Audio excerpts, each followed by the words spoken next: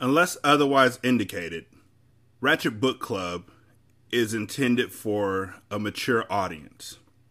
Viewer discretion is greatly advised.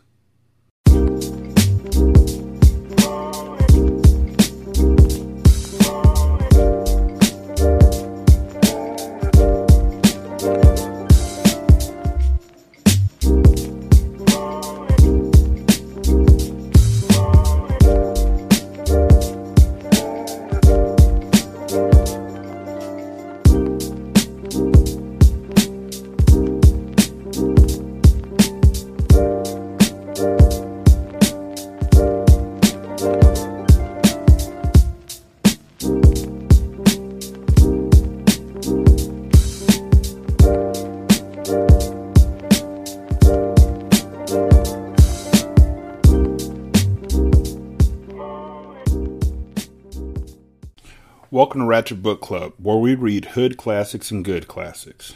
I'm Derek. 916-633-1537 is the phone number. Ratchetandratchet@gmail.com is the email address, and you can check us out at Ratchet Book Club on Twitter.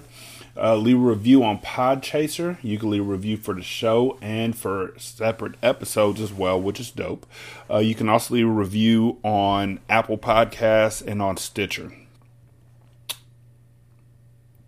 My wife called this shit, y'all. And I don't remember if she called it on the show or if she just called it to me. Sometimes I literally censor myself in jokes that I would make if there are things that would be about my wife, because at some point she's going to hear this episode and it's going to come back to me. So I'm happy and safe.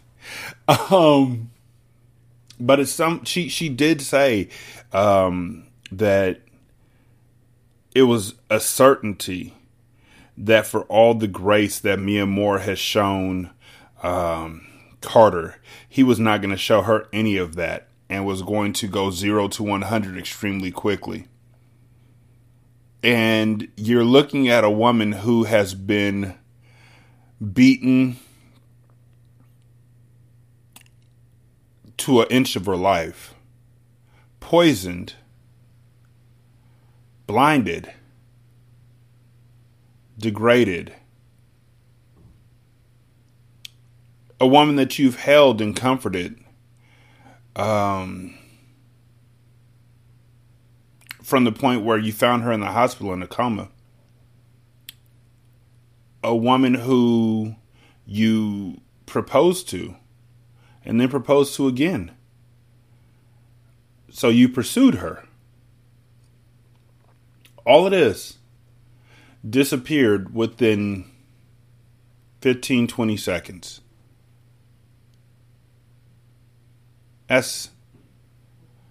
Fellas, we got to talk about grace. Okay, I know that I'm supposed to be doing a show right now, and I'm cool with that, and we'll get to it in a second, but we got to talk about grace. It's not like y'all motherfuckers. Okay, look, y'all motherfuckers be out there acting like your lives are really like the cartel. Oh, that bitch betrayed me. Nigga, she ate the last slice of pizza that she bought. And you're like, I don't trust her no more. She got a haircut. She bought an outfit that makes you want to take her out to the club, but you scared to go to the club, so you just think she out there fucking with other niggas. Grace.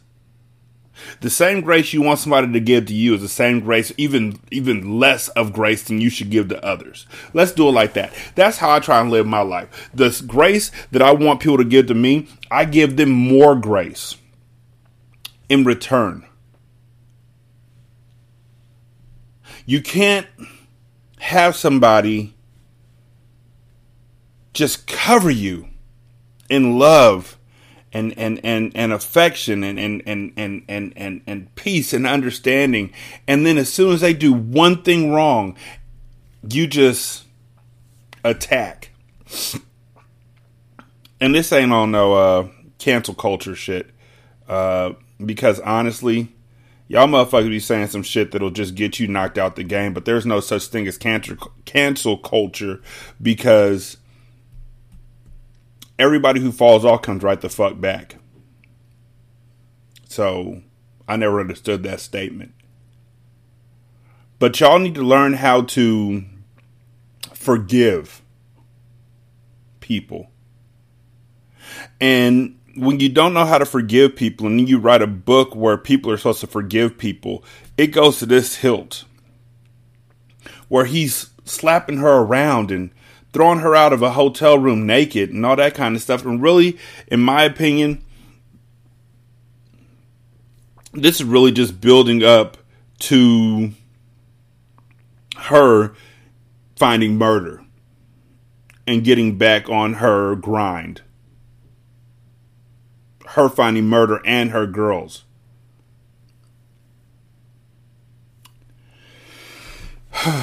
With that said, let's go. Chapter 18. Mia Moore never felt so low as she sat in the hallway of the luxury hotel, pleading with Carter to forgive her. Her ego and principles were thrown out of the window. When it came to matters of the heart, she was willing to look foolish and willing to swallow her pride if it meant that Carter would be with her. She cried her heart out to him through the closed door, but it never opened. He had shut her out of his life, and she had to accept it. She was physically and emotionally spent as she stood to her feet. Using the wall to hold her up, she made her way to the elevator. Her hair was wild, her face stained with dried tears, and she wore nothing but a bathrobe as she made her way out of the hotel. Stares and whispers surrounded her as her bare feet carried her through the lobby. "Excuse me, miss?" The maitre d' of the hotel rushed over to her with 2 security guards in tow. "I received a call from the presidential suite. I'm going to have to escort you out the premises." What the fuck? Are you serious? She done already left your presence, dude. Why are you calling down to get her thrown out? What the fuck? Grace. The security guards grabbed her arms and she snatched them away. "Don't touch me," she screamed, making an even bigger scene. She made it outside and walked as far as her feet would take her, but every step felt like 1,000. She was too fragile to make it on her own. She had exhausted all of her energy and gave up as she fell to the ground to catch her breath, the hot pavement burning her skin. At this point, she felt hopeless. She had given up everything and had betrayed her girls trying to chase a dream. At least before, she had them as her family. Now, all she had was herself. Murda had sat in the car all night watching the hotel, waiting to see Mia Moore and Carter emerge. He was so close to her, and he wasn't going anywhere until he brought her home, back to New York where she belonged. He cringed at the way Carter touched Mia Moore, and jealousy loomed over him like a dark cloud. When he finally saw Mia Moore emerge from the hotel alone, struggling and barefoot, he grabbed his gun and jumped out of the car and ran towards her. His baggy khaki shorts, white t-shirt, and red fitted cap represented the complete opposite of what Carter's polished demeanor did. But the two men had one thing in common. They both loved Mia Moore. "Mia Moore!" he yelled, grabbing her attention. Mia Moore didn't even look in his direction. She heard a man screaming her name and instantly thought of Mecca. She looked around for something to defend herself with, but she could barely scrape herself up off the ground. She frantically tried to hide, but there was nowhere to go. Traumatized and too tired to put up a fight, she screamed when Murda finally reached her. It wasn't until he picked her up off the ground that she realized that she wasn't in danger. "It's okay, Ma. Murda's back. I'm gonna handle that nigga and anybody associated with him," he sneered. "Word to my mother, Ma. I'm gonna cook that beef personally." Cook that beef? What the? One day I'm gonna go to New York, and all I want to do is sit at a bench, probably not in Central Park because I feel like that's where all the rich motherfuckers go, but sit at a bench and just listen to people talk. It's so musical. It is so musical. And I just want it to wash over me, and I want to pick up some stuff and take it back home to Cali and then use it, and everybody thinks I'm a fucking lame, but then it takes off. Yeah, I want to be the white woman of TikTok for lingo in Cali. I want to take other people's hard work and take it back to my folks and act like I came up with it. Mia Moore thought that her eyes were deceiving her. Murder? She called out as she touched his face. It's me, Shorty. I got you. Relief washed over Mia Moore and she gave into her body's urge to rest. She closed her eyes, knowing that she was in the arms of family and that nothing would happen to her while he was around. It had been 5 long years since she had felt that safe. It seemed like a lifetime ago since she had felt the secure connection with Murda. But now that she had seen his face again, she realized he was so prevalent in her life. Even with Carter, there was a constant threat of danger. But with Murda, there was no secrets. No lies dwelled between them. There was only trust. Murda took Mia Moore back to the motel room where Robin and Aries were waiting. It was a far cry from the Four Seasons, but it was how he got down. Murda was not into the glamorous life.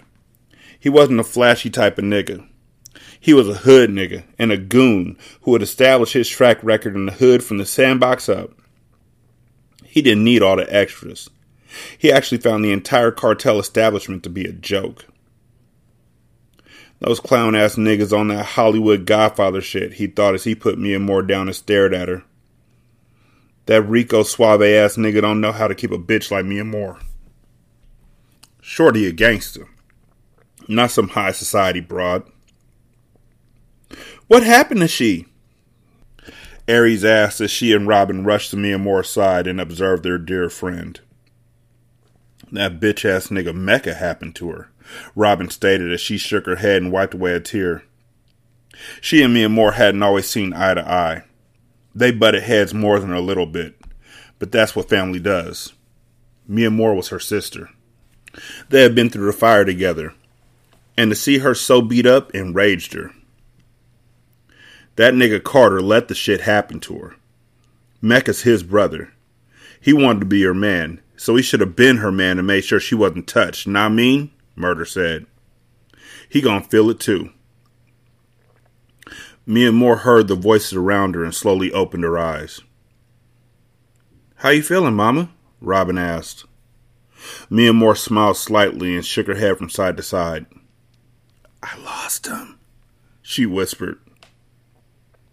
Aries and Robin looked at one another, then back down to Mia Moore. God damn it. They couldn't understand her love for young Carter, and they were past the point of trying. They were just glad that they had gotten their friend out while she was still alive. They knew that Mia Moore no longer had the malice it took to kill, so they would handle it for her. She doesn't even have to know, Robin thought. Once Carter and Mecca out of the picture, she'll be able to move on with her life. She'll be back to her old self in no time. You have us, Mia, Aries stated. That's all you need. I'm so sorry for turning my back on y'all. You guys are all I have, Mia Moore said. Robin knew that Mia Moore wasn't herself, because she had never apologized for anything. The new, emotional woman in front of her was not the same girl she had met years ago. She wasn't the same chick who had cut off a nigga's dick for money, or the same one who had taught her to shoot a gun properly. Mia Moore had changed. She was vulnerable. Love has really made her ass go soft, Robin thought. It's okay, honey. We're sisters. We're always here for you. Me and Aries are going to let you get some rest. But there's somebody else here for you, Robin said as she stood. She grabbed Aries' hand and they exited the room. Mia Moore turned her head and smiled when she saw Murda posted by the door, with one foot resting against the wall. He scanned her from head to toe. Neither of them said a word, but they stared intently at each other. They were both surveying the changes they saw in each other. He finally walked over to Mia Moore and knelt beside the bed. He grabbed her hand and turned it over to see the tattoo on her wrist. You still my little mama, huh? He said as he kissed the tattoo. He knew what the phrase murder mama meant. It meant that she was his, and she knew it too. So does that mean that all the rest of the girls who got murder mama tatted on their arm, all the rest of the women who got murder mama tatted on their arm are his girls too? Is that what they planned out from the very beginning of writing this book? That they thought that they were their own group, but really they were following in his footsteps? Because really that just reinforces what I've been saying about how women in this book have no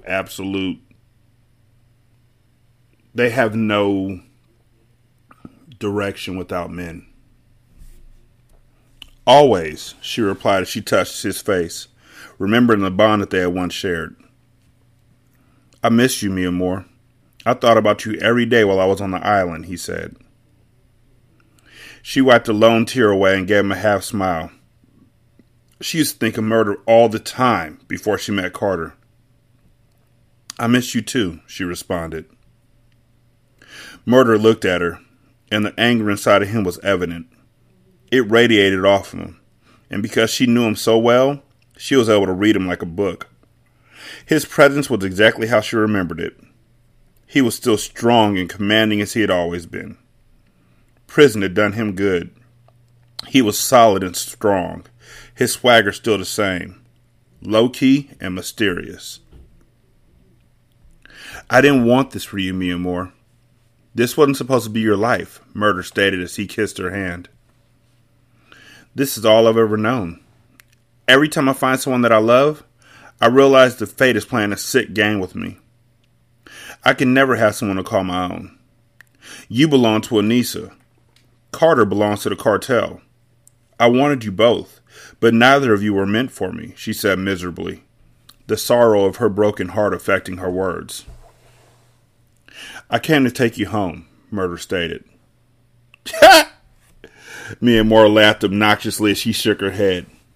Home? I don't think I've ever had one of those. I've never been in one place long enough to consider it home. I've never felt safe enough to be at home, she said. What's home, Murder?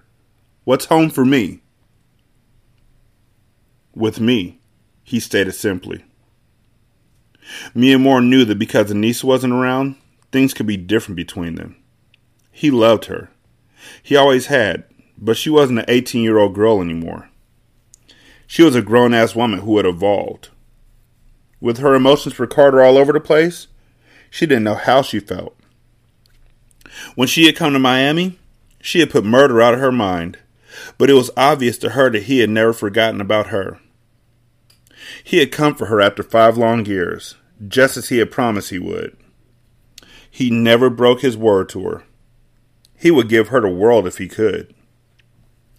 Can I offer him the same loyalty in return? She asked herself. I don't know if I can give you what you want from me right now, Murder. I've never lied to you, so I don't want to start now. My heart is with someone else, she admitted sadly. It was something that she didn't want to say, but it was something that he had to hear. Murder winced and released her hand. He hated Carter for locking down Mi amor's heart.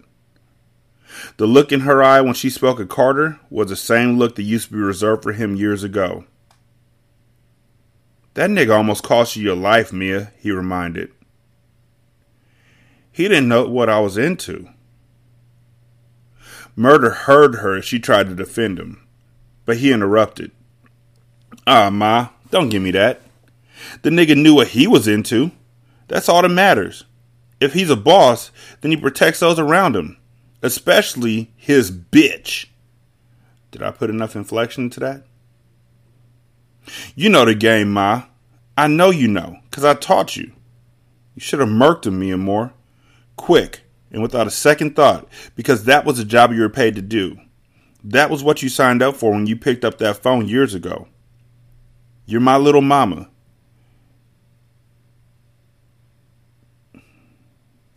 What? This shit says you're Murder's mama, baby, comma, girl. You're Murder's mama, baby, girl. What? That doesn't make any sense no matter how I look at it. I can't even pick it apart to make it make sense. You're Murder's mama baby girl. So they could have said you're Murder's baby girl. You're my baby girl. You're a murder mama girl. But not your Murder's mama's. What?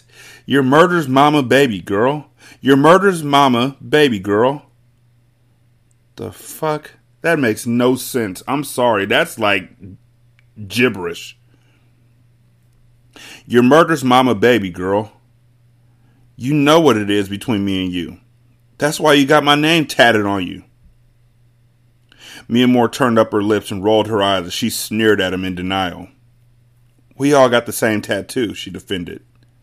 Yeah, but it was your idea, and it meant the most to you, he said knowingly. He smiled and lifted her chin, forcing her to reveal the truth in a smile of her own. After all this time, he still knew her all too well. Forget about him, Mia Moore. I'm back now. I care for your sister, but she's gone. Everything that stopped us before doesn't matter now. Nothing's in the way now. I came here for you, and another nigga will never hurt you while I'm around. Get some rest. We're leaving for New York in a couple of days. Your Murder's mama baby girl. That's stupid. Chapter 19. We got to dead these niggas, Murda whispered as he looked over his shoulder to make sure Mia Moore was still asleep. He, Robin, and Aries were huddled up, putting their game plan in motion. Murda wanted what was left of the cartel dead. He planned on killing Carter first, and then making Mecca come to them. He was about to set a trap for the cartel. Mia Moore was dead to the world, as she lightly snored in the bed just a couple feet away from him. The painkiller that she had been taking had her drowsy, and for the past 2 days she had done nothing but sleep. She was still recovering from a coma, and also from a broken heart. It pained Murda to see her heart broken over another man. He felt like Carter had stolen what was his. The Mia Moore he remembered was feisty, and was never pressed over a dude. This Carter guy really has her heart, Murda thought as a small streak of resentment ran through his body. He glanced over at Mia Moore and admired her beauty. Even with the marks and scars on her face, she was beautiful to him. He focused back on Aries and Robin and spoke. We gotta handle this dude, Murda said as his trigger finger began to itch. I guess it's not just Mecca. Maybe they're brothers and they just don't know it. Maybe Carter Sr., old Carter, got around to New York. Who knows? Because, itchy trigger fingers are definitely genetic. I know, but I cannot get to the nigga. Mia Moore's not going to help us murk him. She's in love with him, Robin said, trying to explain to Murda how Mia Moore had changed. It's okay. We're going to make him come to us, Murda said as he put his plan together in his mind.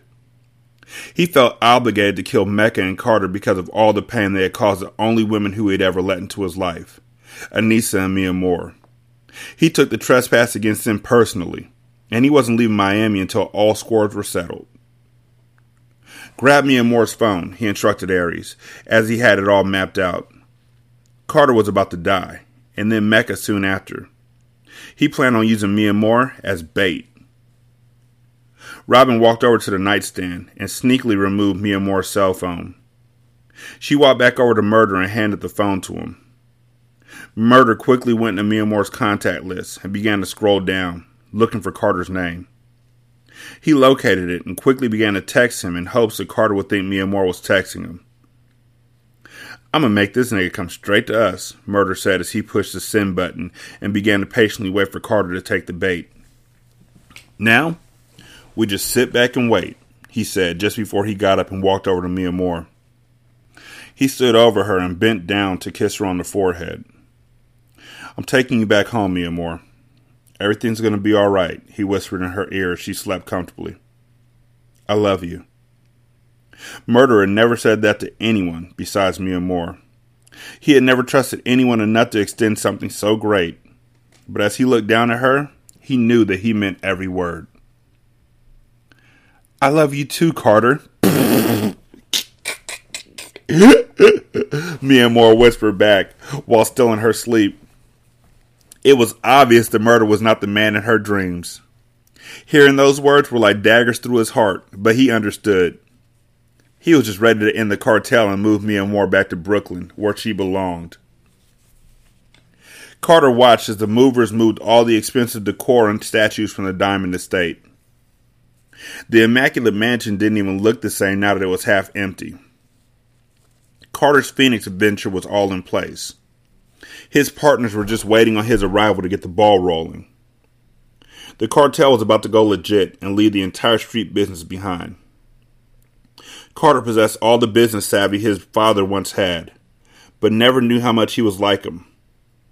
He felt his BlackBerry vibrate and quickly pulled it off his waist and looked at it. It was a text from Mia Moore, asking him to meet her somewhere so they could make things right between them. He quickly dismissed it and shook his head. He missed her dearly, but he hated her at the same time. She had betrayed him to the fullest extent, and in the process she broke his heart, making him feel like a fool. He knew that he should have killed her on behalf of the cartel, but he couldn't pull the trigger. There was a small part in him that still loved her, even though she was responsible for the fall of his family. Again, not really. Not really. Mecca is responsible for, really all of it, except for his dad dying. Let's kick the ballistics, G. As I used to say under my breath to my boss when she would talk to me. She's white. Kick the ballistics, Sarah. He killed Money. His poison killed Taryn. And he shot the dude that was going to lead them back to Breeze. So he killed Breeze. 3 for 3. Huh. Why can't I let her go? Carter asked himself as he slowly paced the room with his hands behind his back. The clicking sounds of his Maury gaiters echoed throughout the house as he thought deeply about Mia Moore. Zaire walked in, interrupting his thoughts. I'm all packed up and ready to leave this motherfucker for good, he said, and his Jordan sneaks scuffed the marble floor. Phoenix is a good look, he said as he approached Carter and slapped hands while embracing him. About that, Carter said as he stepped back. I want you to fall back for a month or two. Go back to Flint and I'll send for you, he said as he looked into Zaire's eyes. What? Why do you want me to go back home, Carter? Zaire asked, totally confused about Carter's sudden change of heart. Zaire, it's not what you're thinking. I'm doing this to protect you. You are the only one I fully trust on this earth. Mecca's my brother, but his head isn't always in the right place. He's impulsive, while you're a thinker. You plan every move before you make it. You're like a little brother to me, and I just want you to be safe. I want to check out the new turf first, and then I'll send for you. I need you out of harm's way for a while, just in case something happens to me. If that day comes, you'll know what to do. I've already made arrangements just in case you have to step into my shoes, Carter said, thinking 2 steps ahead. I don't get it, fam, Zaire said with a confused look on his face. I'm taking a lot of money up there to get washed, feel me? I don't know if I'm dealing with undercover agents or what. If anything goes down, I want you to be safe, and I want to leave my business in the hands of someone I trust. You all I got left, Zai, Carter said as he put his hand on the back of Zaire's neck. Carter knew that Zaire wouldn't like the news, but it's something that he had to do. Zaire was exactly like him. He had the same swagger, same morals, and same thought process as he did. Carter had practically built Zaire from the ground up to be a real nigga. He would never be able to forgive himself if Zaire got caught up in some bullshit on his account. Carter kissed the top of Zaire's head and pulled him close. That was his little man, and he had much love for him. He knew that Zaire was a boss in the making, but that wasn't the path he wanted for him. He had big plans for his little man that would introduce him to an entirely new world, the business world. All Zaire had to do was be patient. Just trust me, family. Just trust me, Carter said as he released Zaire. Zaire felt like his world was crashing down. To not be with Carter was like taking his other half. Carter was his nigga, his father figure, and his only family. He wanted to protest, but Carter had yet to tell him anything wrong, so he nodded his head in agreement. Okay, he answered in reluctant agreement. Cool. I got your plane tickets on the table in there. Your stuff will be sent to you when you get up there. You got your paper up, right? Carter asked, referring to Zaire's cash. No doubt, Zaire confirmed as he thought about the $500,000 he had stashed away in a foreign account. The proceeds from the Miami drug game had done him lovely, and he had enough to be comfortable at that point. He walked into the room to retrieve his one-way ticket to the murder capital of Flint, Michigan. He knew something was wrong with Carter, but he couldn't place his finger on it. In Zaire's eyes, it was as if Carter was telling him goodbye. Carter's flight was scheduled for that next morning, and he was ready to leave everything behind. No matter what he did, he couldn't get his mind off Mia Moore. He felt his phone buzz again, and he looked at the screen. It was Mia Moore again. Just leave me alone, Mia. You're killing me, he said in a low whisper as he dismissed the text. Zaire returned back to the front with his plane ticket in his hand. He saw the look in Carter's eyes, and there was no mistaking that something was wrong. The final chapter. That's literally what they call it, the final chapter. So, you know this is the final chapter. Carter, please respond. I miss you. I know you're upset, but I need to see you. Love always, Mia Moore. Why the fuck do they do this once per chapter? Young Carter read the words twice before deleting the message, just as he had done with all the others. It had been 7 days since he had put Mia Moore out of his hotel room, and she was constantly on his mind.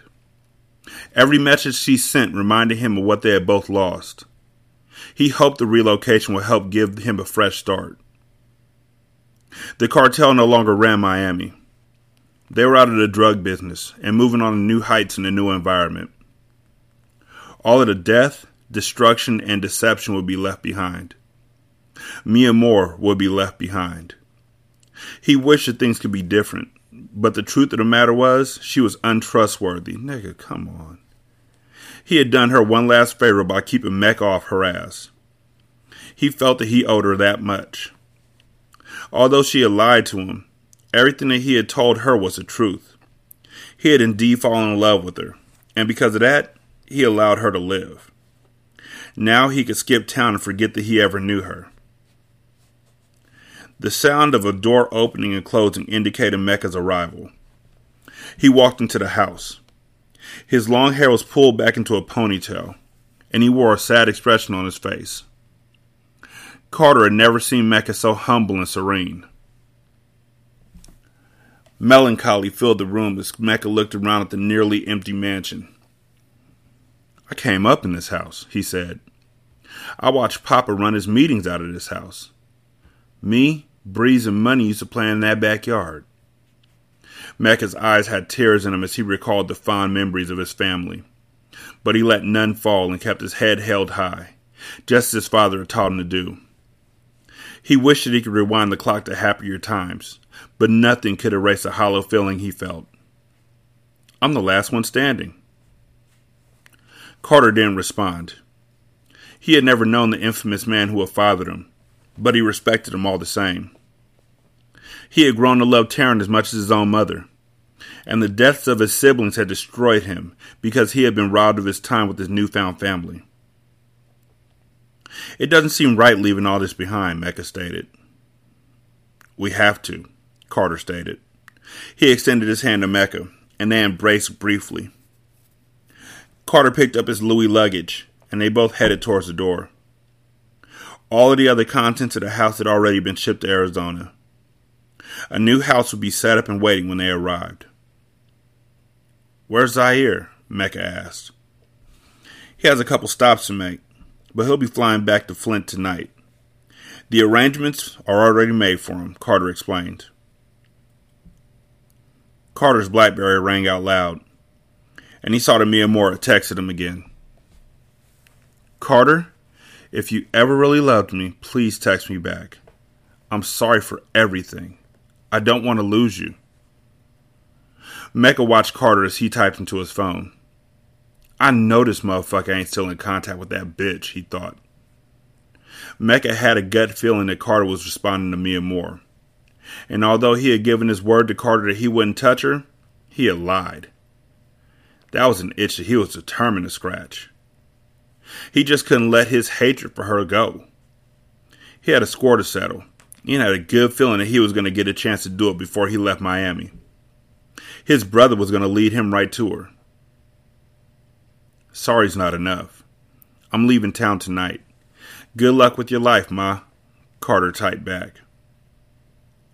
Within seconds, his phone was going off again with another message from Miyamura. Carter, please do not leave me like this. At least give me a chance to say goodbye. Meet with me, Carter, please. I won't take up too much of your time. I just want to see you.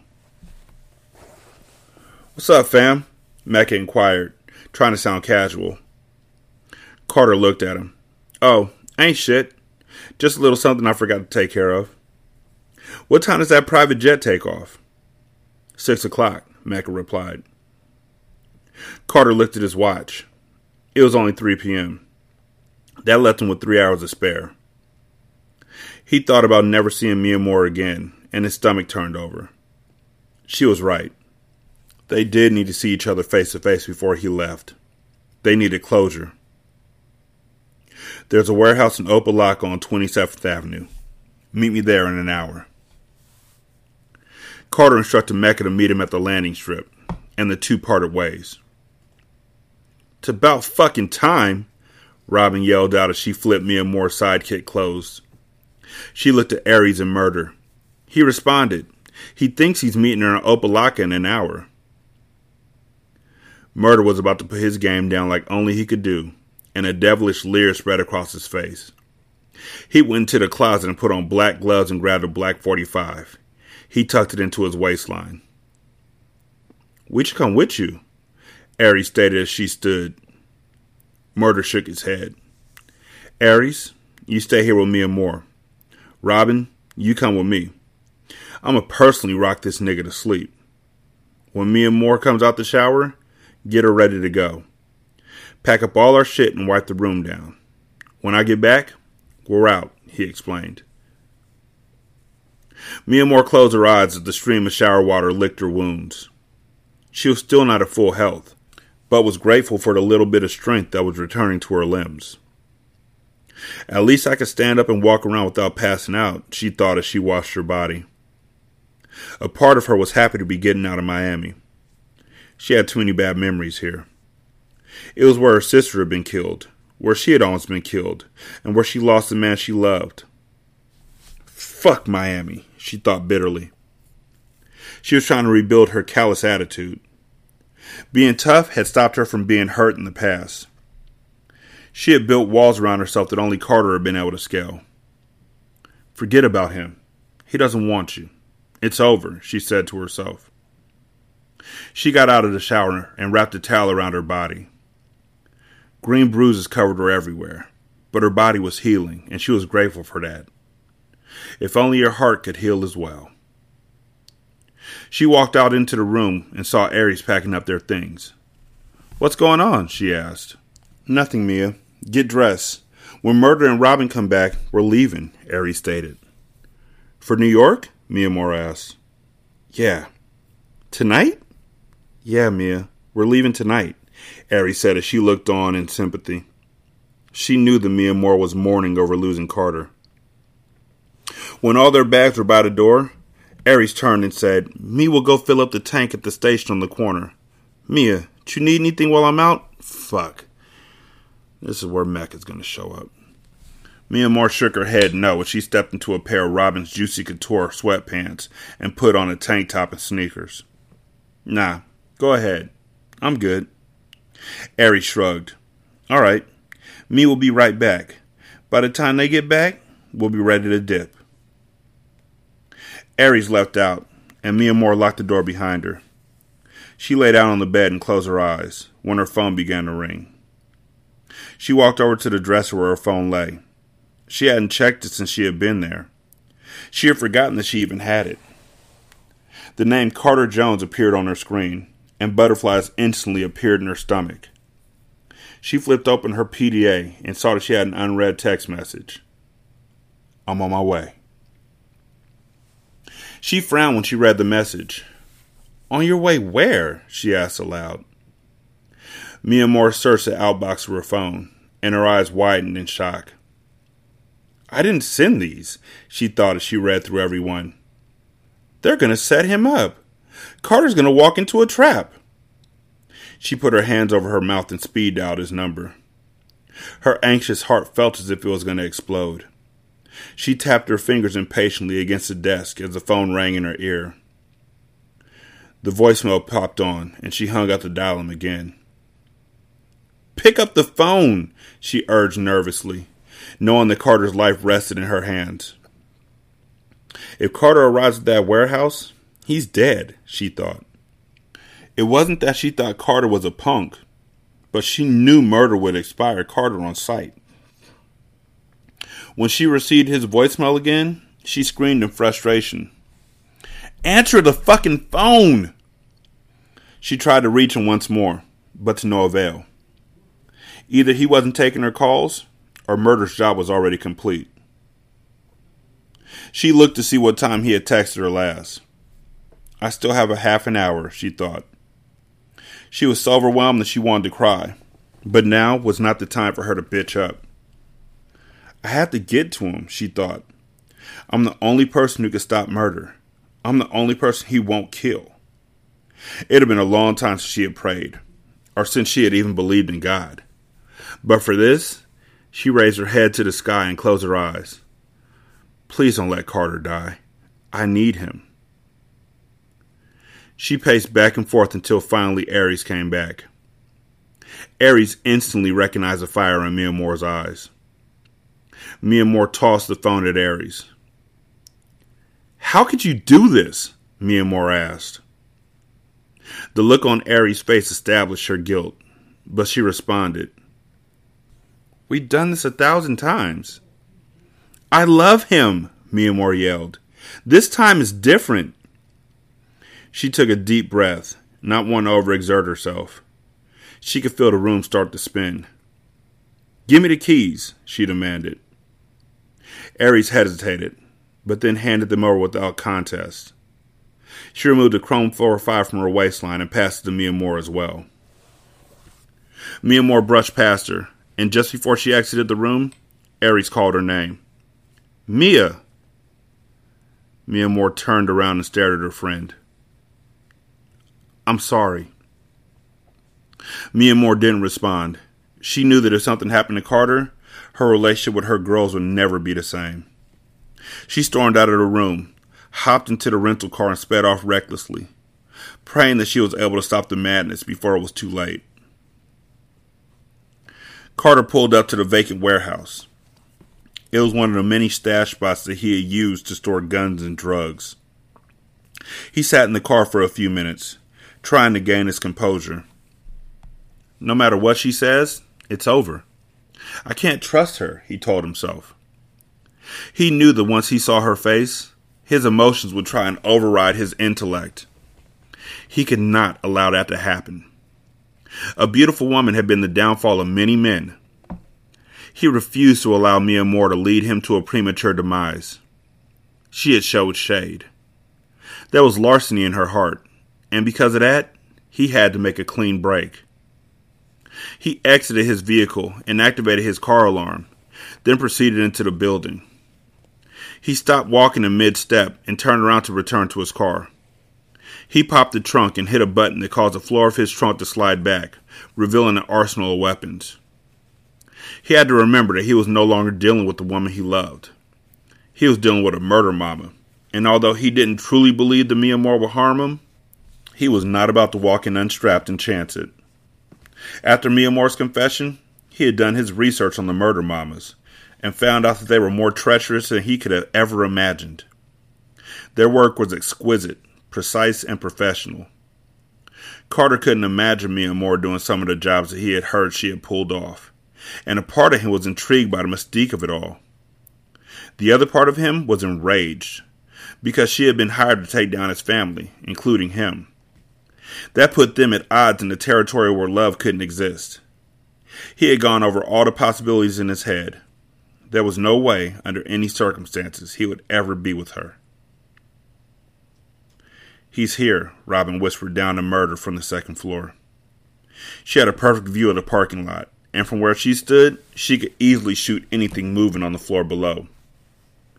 She would let Murda handle his business, but if things went awry, she would kill Carter. Robin watched Carter walk up to the building. Then all of a sudden, he disappeared. Murda waited behind the front entrance to sneak him from behind. After 5 minutes passed, Carter still hadn't walked through the door. "Yo, what the fuck the nigga doing?" Murda asked, trying to keep his voice low so his presence wouldn't be known in the warehouse. "I don't know. I can't see him. He walked right up to the front door, and then I lost sight." Robin stopped speaking abruptly when she felt the cold kiss of death. Carter was standing behind her, with his pistol to her neck. He wasn't a fool, and he didn't run the largest drug operation in Florida for nothing. He didn't trust Mia Moore, but he was glad that he had followed his gut instincts and entered the building through the secret entrance on the side of the building. Carter peered over the ledge to see what he was going up against. He couldn't believe that Mia Moore had tried to set him up. He could see Murda waiting for him, lurking with his gun already aimed, and he realized that if he had walked through the front door, he would have been shot at point-blank range. "Murder?" Robin called out loudly as she struggled against Carter. Murda looked up to where Robin hid and saw Carter walk out of the shadows with his gun drawn. Carter had an advantage over him. From where he stood, he could have easily shot him. "Fuck is you?" Carter asked as he began to descend the steps, with Robin in the chokehold. "Why? You have the upper ground. Why come down?" He surveyed the room looking for Mia Moore. Murda smirked and aimed his gun at Carter. "I wouldn't do that if I were you. Unless you want me to splatter this bitch's brains all over the floor," Carter threatened. Murda laughed as if Carter had told a joke. And then, without hesitation, he turned his gun towards Robin. Boom! With the marksman's aim, Murda hit Robin with a hollow tip in the center of her forehead. She folded in Carter's arms, then dropped lifelessly to the concrete floor. She never saw her end coming. Carter glanced down at Robin's dead body in disbelief, and in that split second, Murda capitalized on the opportunity. Boom! Murda let off a shot, hitting Carter in the leg, causing him to drop his gun. Carter didn't even have time to react as he grabbed his leg in pain. "Ah!" He screamed as a burning flash of heat terrorized him as a bullet ripped through his leg. Murda wanted to kill Carter slowly. He hated the fact that Mia Moore had fallen for another man, and he was going to enjoy snuffing his lights out. Mia Moore hit 100 miles per hour as she drove and ran through red lights, frantically trying to make it in time. When she was 4 blocks away, a traffic jam slowed her car down to a crawl. "Damn it!" she yelled as she hit the steering wheel in frustration. "I can't wait this out. He'll die if I don't get there," she whispered urgently.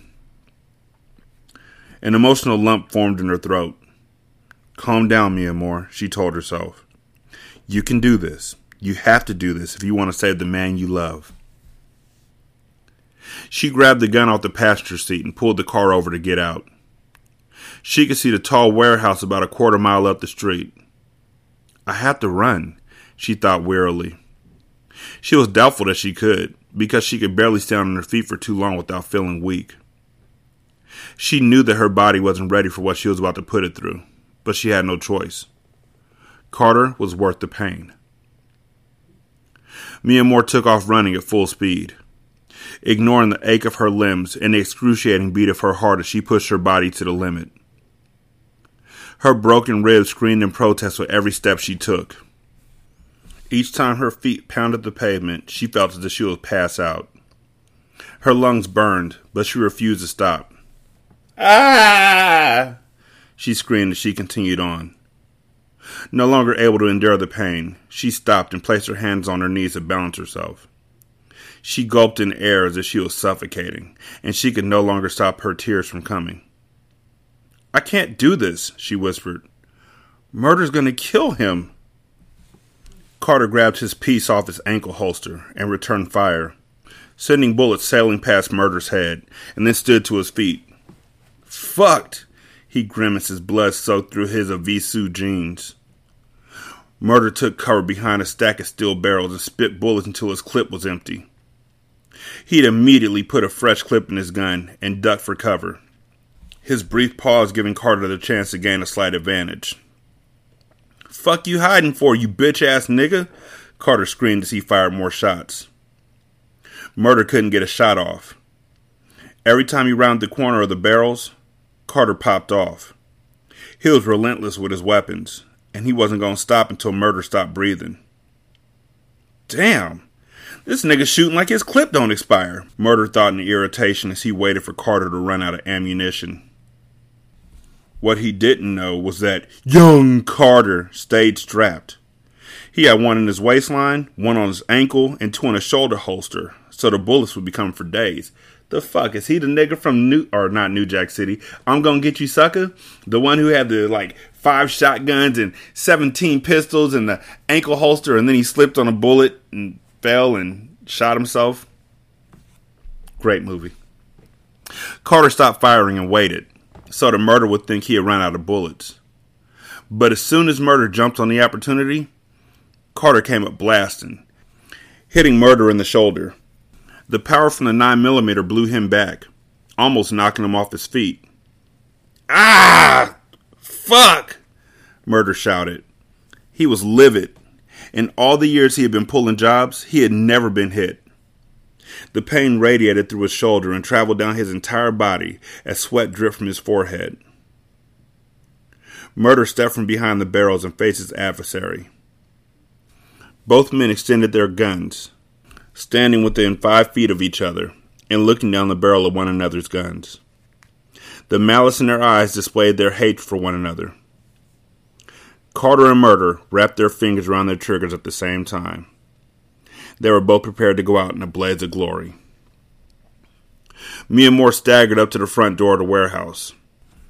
Her body was so beat up that she practically collapsed into the entrance from fatigue. Murder, no! She screamed when she saw the two men that she loved preparing to kill each other. She pulled her gun and pointed it in their direction. You sent this nigga here to kill me, Carter yelled, never taking his eyes off Murder. No, just please stop, she pleaded. Murder, Carter, don't do this. Mia Moore's voice fell on deaf ears, because both Murder and Carter kept their weapons locked and loaded. Mia Moore let off a shot in the air to get their attention, and then aimed her gun at them. Shoot this nigga, Mia Moore, Murder ordered. He did this to you. Kill him, Mia Moore. Mia Moore turned her gun towards Carter, tears in her eyes. Their eyes met. No words needed to be spoken between them for her to know that she couldn't pull the trigger. She sobbed uncontrollably as she changed her mind and turned the gun towards Murder. Mia Moore, Murder uttered, disappointment and hurt in his tone. Mia Moore shifted her gun back and forth indecisively. Who do I choose? I can't choose, she said aloud. They heard the sound of a fourth gun being cocked back. They looked around in confusion, wondering where it was coming from. It wasn't until Mia Moore turned her head that she saw Mecha Diamond. But by then, it was too late. Boom! Mecha sent a bullet crashing through Mia Moore's skull, finally winning the game of life and death they were playing. No! Carter and Murder screamed as they watched in horror as Mia Moore's body dropped to the ground, and Mecha stepped out of the shadows with a smoking gun in his hand. On instinct, both men loaded Mecca up with bullets. Mecca's body jerked, and he tried to squeeze off a few crazed shots before the bullets from Murda and Carter's gun robbed him of his life. He went out with a smile, because he had finally gotten his revenge. Now, he was going to reunite with the rest of the Diamond Dynasty. Carter rushed to Mia Moore's side and held her in his arms. The crimson hole in her temple let him know that she was long gone, but he cradled her anyway and cried as he kissed the top of her head. He was in shock and hysterical. All of the beef that he had been through and all of the material things that he had gained seemed worthless to him now that he sat in a puddle of Mia Moore's blood. His death had broken him down to his weakest state. Murda fell to his knees and put his hands on top of his head. His heart was broken, and in complete anguish his tears also fell down his face. He pointed his gun at Carter. "You did this to her," Murda screamed. He wanted to end Carter, but it wouldn't bring Mia Moore back. Murda lowered his weapon and hit the floor with his bare hands as he cried and mourned over Mia Moore. Carter didn't focus on anything but the woman in his arms. He tuned everything else out as he spoke in Mia Moore's ear. "I'm so sorry, Ma. I love you, Mia Moore. Wake up for me, Ma. You gotta wake up," Carter cried. "Wake up, Ma. Wake up. Wake up." I mean, though, if you hadn't thrown her out the hotel, if you hadn't turned on her and all that kind of stupid ass shit, she'd still be alive. Like, now you care? This just like Anissa. Like, chapters back, when she somehow out of nowhere went completely out of character and started wilding out on Murda. Shit don't make no sense. "Wake up, bitch!" Mia Moore gasped and sucked in air as her eyes shot open, and she looked around in confusion. Her vision was blurry, but she could see that her arms were still bound, and Fabian loomed over her, swinging the deadly chain in his hands. "It's about time you woke up, bitch. I thought you died on me for a minute," he said with a devious smile. "You passed out, but don't worry. I'm going to make sure the next time you black out it'll be for good." What the fuck? "Carter? Murder?" she mumbled frantically as she looked around the basement that she was trapped in. She dreamed all of that? So Breeze is still alive? That's what you're telling me? Robin's still alive? Okay, cool. I don't know how she knew that Diamond had been shuttled off to fucking Haiti, but cool. The hope that had filled her slowly fizzled away. I passed out. None of it was real, she thought as tears came to her eyes. I'm dying. I just saw my entire life flash before my eyes. It was all a dream. I'm right back where I started. Right back at the beginning. None of it ever really happened. Carter, Murda, Mecca, Breeze. I made it all up in my head. It was at that moment that Mia Moore realized that she was not invincible. This was not a dream, and the lifestyle that she lived was finally catching up to her. Her karma had come full circle. I'm going to die down here, she admitted to herself. Mia Moore was truly terrified, and she began to weep as she realized there was no avoiding her fate. It was all a dream, she whispered in disbelief as she cried desperately. The mind is a powerful tool. It's the most powerful weapon that a human possesses. And when Mia Moore's body can no longer endure the physical pain, her mind had temporarily taken her to a different place in time, to a place of relief. But now that she was awake, her circumstance was still the same. The putrid smell of human waste mixed with blood filled the air. This was truly hell on earth, and her torture had just begun.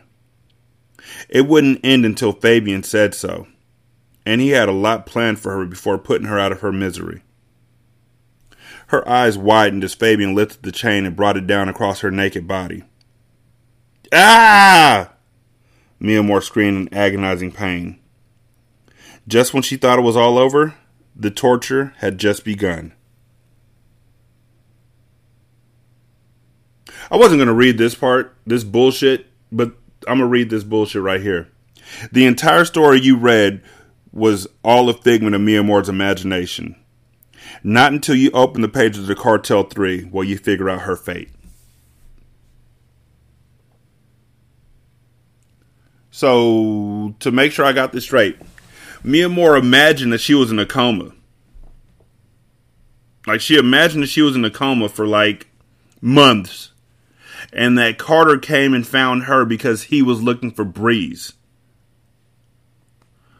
who was literally taken about the same time. Well, she didn't know where Breeze was.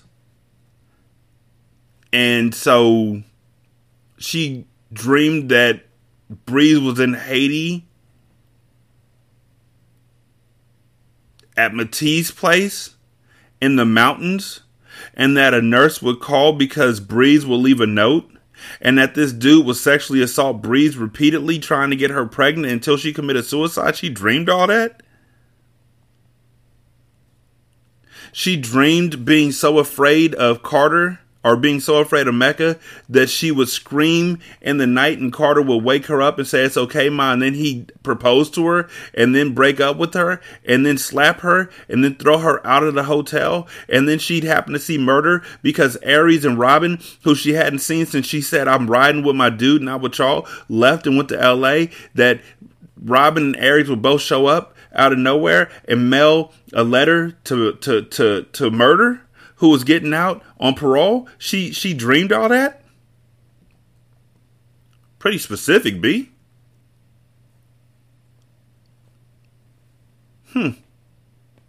Okay. Well, I'm not reading book 3 next. I'm moving on to something else and then coming back. So, we all gonna be in suspense. 916-633-1537, ratchetandratchet@gmail.com, Ratchet Book Club on Twitter, patreon.com/single simulcast, buy me a coffee /SScast, leave a review on Podchaser. You can leave a review for separate episodes or for the show as a whole. You can also leave a review on Apple Podcasts and on Stitcher. When y'all leave reviews, it helps other people find the show. I appreciate that. Thank y'all so much for listening. I do greatly appreciate it. Y'all be good. I'm going to holler at you later. Peace. Wait, so she dreamed about Ace and Ace's baby mama and Mecca killing Ace's baby mama. And she dreamed about how Ace dropped the case so then the baby would be safe. She dreamed about all that specifically. Oh.